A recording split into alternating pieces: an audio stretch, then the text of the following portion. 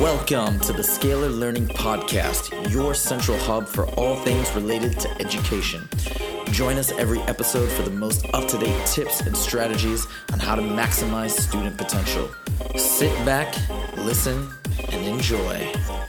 Scalar Learning, give me that Scalar Learning. Scalar Learning. Scalar Learning, give me that Scalar Learning. What's up, everybody? Welcome back to another episode of the Scalar Learning Podcast. I'm your host, Huzaifa, as always.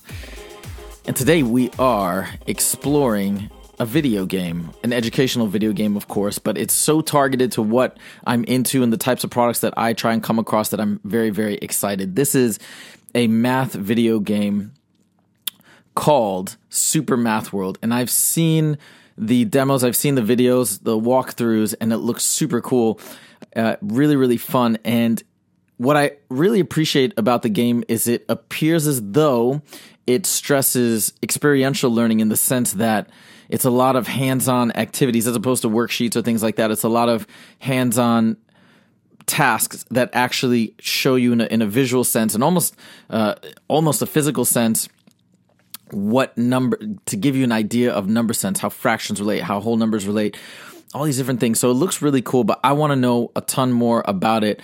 And who better to talk to than the creator of Super Math World. So without further ado, I'd like to welcome Charlie Zan Norman, the creator of Super Math World, to the show. Charlie, thanks for joining us. Hi, Huzaifa. It's a pleasure to be here. Thanks for having me. Absolutely. So before we jump into Super Math World and what that's all about, tell us a little bit about yourself, your background, and how you got into developing educational games.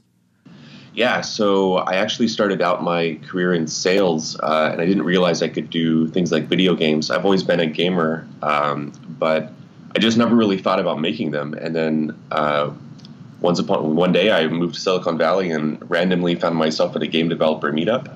One thing led to another, and I found out that I could make games, and I was actually good at it. And so I found myself looking for, what kind of games should I make?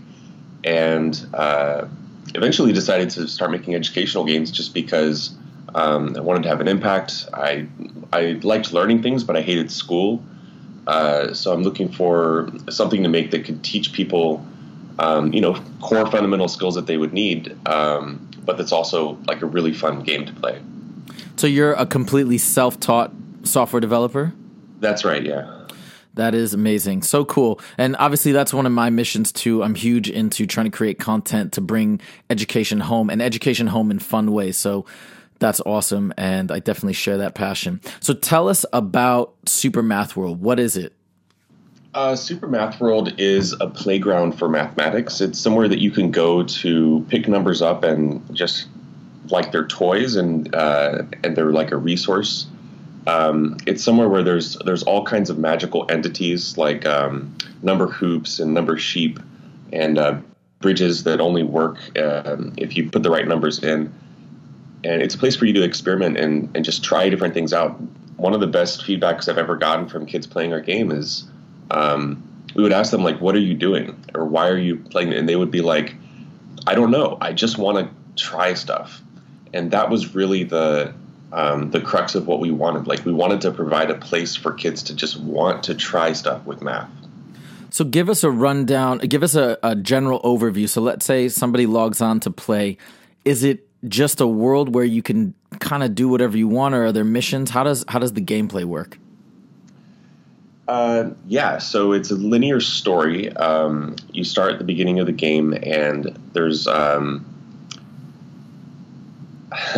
so to be honest, the story isn't really fleshed out as much. I'm not really the storyteller so much. I'm the creator of the experience, but it's a linear story that you go through several different phases of the game, and we sort of ended up going with addition and then multiplication and then fractions. And throughout this, you'll be encountering different entities that sort of ease you into dealing with these different mathematical properties. So the very first time you encounter fractions, for example, you might find a half just lying around on the ground. And one of the core rules of the world is that if two things add together that are opposites, so that their sum would be 0, then the thing disappears. So if you find a half on the ground and you find a negative 1/2 wall, you can throw the ball at the wall, and the sum would be 0, and they would disappear. And so it's very easy to do that. Like there's no, there's no difficulty there. And then we slowly would ramp up into like, well, there's a half wall in front of you, but there's only a -1 on the ground.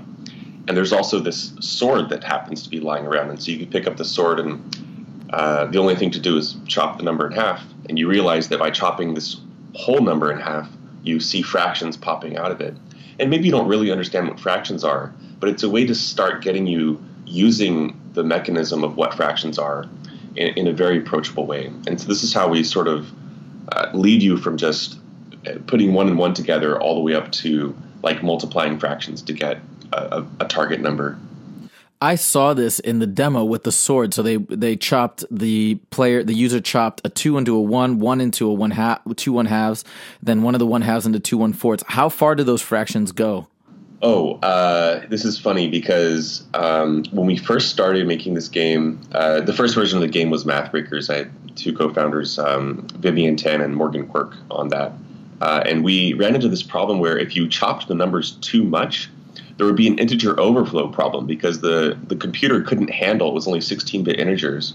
And so if you went to 1/2 to the 16th, the numbers would start getting really weird because the computer literally couldn't keep up with it. But that's like, 2 to the 16th is, I don't know it off the top of my head, but it's 65536, I think. So like 1/65536 would start to mess up. But then Unity, the game engine that we use, actually went up to 32-bit integers. So we're able to make much higher negative numbers now, or fractional numbers now. So the short answer is it'll go really, really far. And actually, this is something that we would see a lot of players do. They would go in and they would realize that they could keep chopping, and they would just keep going to see how far it would go. And that was really playing into our desires as creators to make kids explore. It's like, oh, this goes somewhere. Let me see how far I can take this. I know as a game player, especially if I were a kid, that's the type of player that I would be. I would see that and I would just want to keep going and going just for fun, just for exploration purposes. So you guys are focusing a lot on, it sounds like, fractions, integers, and how they interact. It sounds like with the addition, and you said there's interaction with multiplication. What age group would you say, or what grade levels is this game targeted towards? Well, if we have to pick an age group, I would say 8 to 12. However, I've seen 5-year-olds pick this game up and actually get somewhere with it. The main barrier for a 5-year-old playing the game is actually their motor skills, because it's a very 3D game. And I've seen them actually, even very young kids, figure out how to use fractions in our game, because that was the whole point, that we made it so approachable. And I've also seen older kids, 16, even 18-year-old kids that, a big problem in education today is that kids will get through the fractions in middle school by just sort of memorizing how to get the right answer, but they don't actually understand what fractions are. And so we would find a lot of teachers asking us to use the game with their kids as sort of like, to brush up or to really understand the fundamentals of something that maybe they passed it when they were younger, but they didn't really understand it. So core is 8 to 12, but really, 5 to however old. Right, and I can see this as an enrichment tool to just firm up strategies. We use something at the school where I teach called Singapore Math, which is an approach to math that focuses on that fundamental understanding of a lot of these concepts, as opposed to what you said, just the memorization and repetition. So that's super important. And you mentioned that students are already using it. Where are students? It's in beta testing, I believe, still. Is that correct?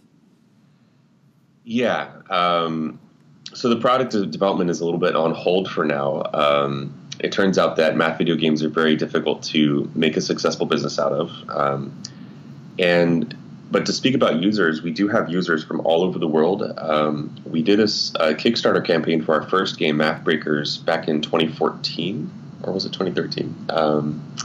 And we we saw interest from people from Australia, Canada, all through Africa, India, Asia, Malaysia, even a few in China, and also this country called Catalonia, which I'd never heard of before. Somehow we ended up on a Catalonia math website and got a whole bunch of traffic from Catalonia. So it's really like a global, sort of the very progressive and adventurous teachers from around the world would find us. And that's one of the reasons we, going into the educational games market, picking math was definitely a strategic choice because it doesn't require a lot of English, right? So anybody can play the game. What have you found so far from the users around the world? What have they reported back in terms of their maybe test performances or any sort of things like that have changed as a result? So the two things I would say are the main results from our game is, number one, they do perform better on tests, although I don't have a ton of great data on this. But we're helping them understand the fundamentals of what's going on. Just like what you said before about moving away from just rote memorization and actually moving towards really understanding the mechanism of the concept. So something like fractions, it does allow them to perform better on tests. Anecdotally speaking on that point, I'll bring up one of my favorite stories, which is we were at a playtest event and there was this 7-year-old kid there. He'd never played with fractions before and didn't know what they were. But he played our fractions level and he saw the half and he chopped with the sword and he got a half and he was like, that's easy. And he saw a fourth and he chopped the half and he got a fourth and he said, that was easy. He went down to eighths, still easy. And then he got to a wall that was 7/8, which if you're just chopping an integer number, you'll never get to a 7/8. You'll only get to 1 over something. So he looked at the 7/8 wall and he was like, 7/8, how would I get to 7/8? And then he had this aha moment about 10 seconds later, which was 7/8 is 3.5 fourths. And I was like, I had to think about it for a second. And it turns out, yes, that is exactly right. And so it's really understanding the core composition of how fractions work. The other thing that we see a result from kids around the world is the mindset towards mathematics. And this, again, is one of the core reasons that we started this game is kids think that they don't like math. They think that math sucks because it's taught in such a way that's like very stress-inducing and very regimented and like do these problems, get them right, or fail the test. And math is actually really fun to play with if you approach it in the right way. Numbers are beautiful. There's a lot of really interesting and cool patterns and things that you can do with them. And so the main thing that we were setting out to do was change someone's mindset where they feel like it's okay to play with numbers. It's okay to make mistakes. It's okay to guess or to try new things. And so we do see a lot of feedback where it's like kids would actually create stuff inside of our game environment just for fun, just to try it. And I would say that that's indicative of a shift of mindset away from the rigid, scary, test-driven mindset towards a more experiential and playful mindset towards mathematics. There's a lot of trends in the ed tech world that are trying to present math in this way. I just talked to a few weeks ago, the founder of a video game called Variant, which teaches calculus in the same type of way. And I think that it's super important that we go in that direction. There's a great school in Los Angeles called Geffen Academy that is now, they still have a standard approach, but one of the key things that they've done with their grading system is they said that any math test that you take, no matter what you get, you are allowed at any time to retake the test for full credit. And I think it speaks to that same trend of taking the emphasis off having to get it perfect, right, just that right first time or you fail, and then taking away some of that anxiety and really putting the focus back on learning, actually understanding the material at some point, maybe not at the fastest rate. And I think that's exactly what you're trying to do as well. And it's so important. So I'm such a big supporter of that. So as people go through the game and they solve these different puzzles, I assume, is there some elevation in difficulty as you go farther and farther in terms of the manipulation of the numbers? Yeah, so earlier I mentioned the track is roughly addition to multiplication to fractions. And as you progress on the track, we do introduce more complicated things. So I'll just give two quick examples. I'll give three quick examples. One of them is during the multiplication phase, we introduced something called a number hoop, which is basically a doorway that manipulates a number as you go through it. So you might have a doorway that's like a times 5. And so if you take a 3 through this doorway, you would see the 3 would turn into a 15. And you may have to use that in order to get to some multiple of 5 number that you have to break through. The doorways are also fully reversible. So if you were to look through the doorway the other way, it's a divide by 5. So if you took a 15 through the divide by 5, you'd get a 3 out. And so this is how we introduce you to manipulating numbers in ways other than addition. Another way, or another like more complicated thing that we'll start to show you is number lines. And we do this for both fractions and integers. And the way that we do it is there's actually a staircase in front of you that you have to get up to the next level to proceed. And the staircase is like 5 elevators that are in a row, and you have to insert the right numbers like 1, 2, 3, 4, 5, or 1/2, 1, 1.5, 2, 2.5, or whatever the sequence that we chose is. And that lets kids learn about number lines. And it's also, I can't express how I think lucky we were to hit on this kind of mechanic, because if you're standing in front of a number line and you put the wrong number into one of the elevators, you can visually see that it's like going up to the wrong level. It's too high or it's too low. And that's really able to, without any kind of external direction, you can just sort of arrive at the right number. And so you would see this many times with kids playing with these number lines. They would just figure it out by playing with it. And the other thing is that when you get it wrong, there's no like penalty. It's like, no, you got this question wrong, like try it again. It's like, no, you just keep trying different numbers until you see the result you want, and then you're able to use it. One more thing I'll talk about is later on in the game we have these animals that they would only eat certain types of numbers, and so we would have rules about the numbers that animals would eat, such as there are sheep that only eat prime numbers. And so you'd have to go through this field of sheep carrying your numbers. And if you're carrying prime numbers, the sheep would eat them. And so if you need prime numbers, you actually can't carry them with you. So we teach about number composition and primes, because in order to pass by this field full of sheep, you would actually need to strategically hide your prime numbers. So if you had 2 5s, those are both prime. You can't carry them past here. So you would need to combine them into a 10. 10 is not prime, so the sheep don't care about it. You can pass through all of the sheep, and at the other side, you can take your sword out, chop your 10 in half, and then you have your 2 5s back. That's basically data encryption. That's so cool. That's like, you know, when you send a message. I was just doing an exercise with my 3rd graders a week ago. I teach both 6th grade and 3rd grade math groups at an amazing private school in the Pacific Palisades, and we just did an entire encryption exercise just on that. That's so cool. Very nice. And I mean, I'm just imagining, so you, in my mind, because just from the bits of I've seen from the walkthroughs, it's like you throw the 5s together, they turn to a 10, you pick them up, and then when you bring them across, you use the sword to chop them in half again? Yeah, that's not a real example. It's just one I literally made up on the spot. Okay. There are many different animals that eat different types of numbers, and we have these puzzles where you have to pass by, or sometimes you have to lead the animal. So another one is that if you can actually hold the 5 and the sheep will move towards you, and you can lead them somewhere. So you're kind of like herding sheep by, having the right number. That's awesome. Do you guys have any plans to, once it's released and out, do you guys have plans to move beyond and add on to different curriculums from different grades and so on, different concepts? Yeah. Math is an incredibly complicated and there's just so many different things to cover with mathematics that one thing we realized pretty early on was that we were going to have a really tough time making all of them. So I don't think it's possible for one small group of people or just myself at this point to create all the different things about mathematics from addition to calculus and beyond. So what I'd really like to see is, if there's something that I can do to help the math learning community worldwide, it would be to provide the tools for others to create math games faster.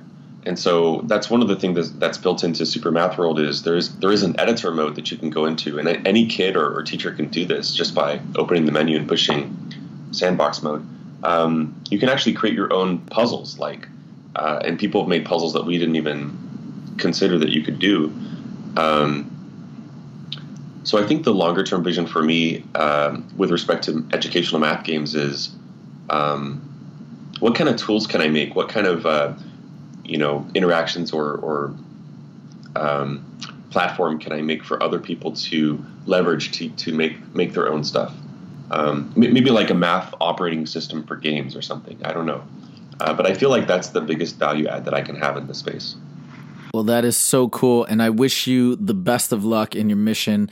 And like I said, it's a mission and a vision that I also share just in general with moving closer to an optimized math education system. So thank you so much for joining us. If people want to find Super Math World and check it out, where do they go? Okay, awesome. Thank you so much. And guys, again, if you didn't hear that, well, of course, it's a podcast, so you can rewind and hear it again. But if you don't want to do that, and if you want to check out the write-up, go to scalarlearning.com to the podcast section, and you can check out the write-up there. Click the link and find supermathworld.com. Make sure to check back every week for new episodes of the Scalar Learning Podcast. We drop every week. And if you haven't done so yet, make sure to check us out on YouTube. We've got weekly live streams every Wednesday focusing on SAT math problems, and a new music video is coming out shortly on Exponent. So make sure to keep checking back for that. Thank you guys so much for joining, and I'll see you guys next time. Take it easy.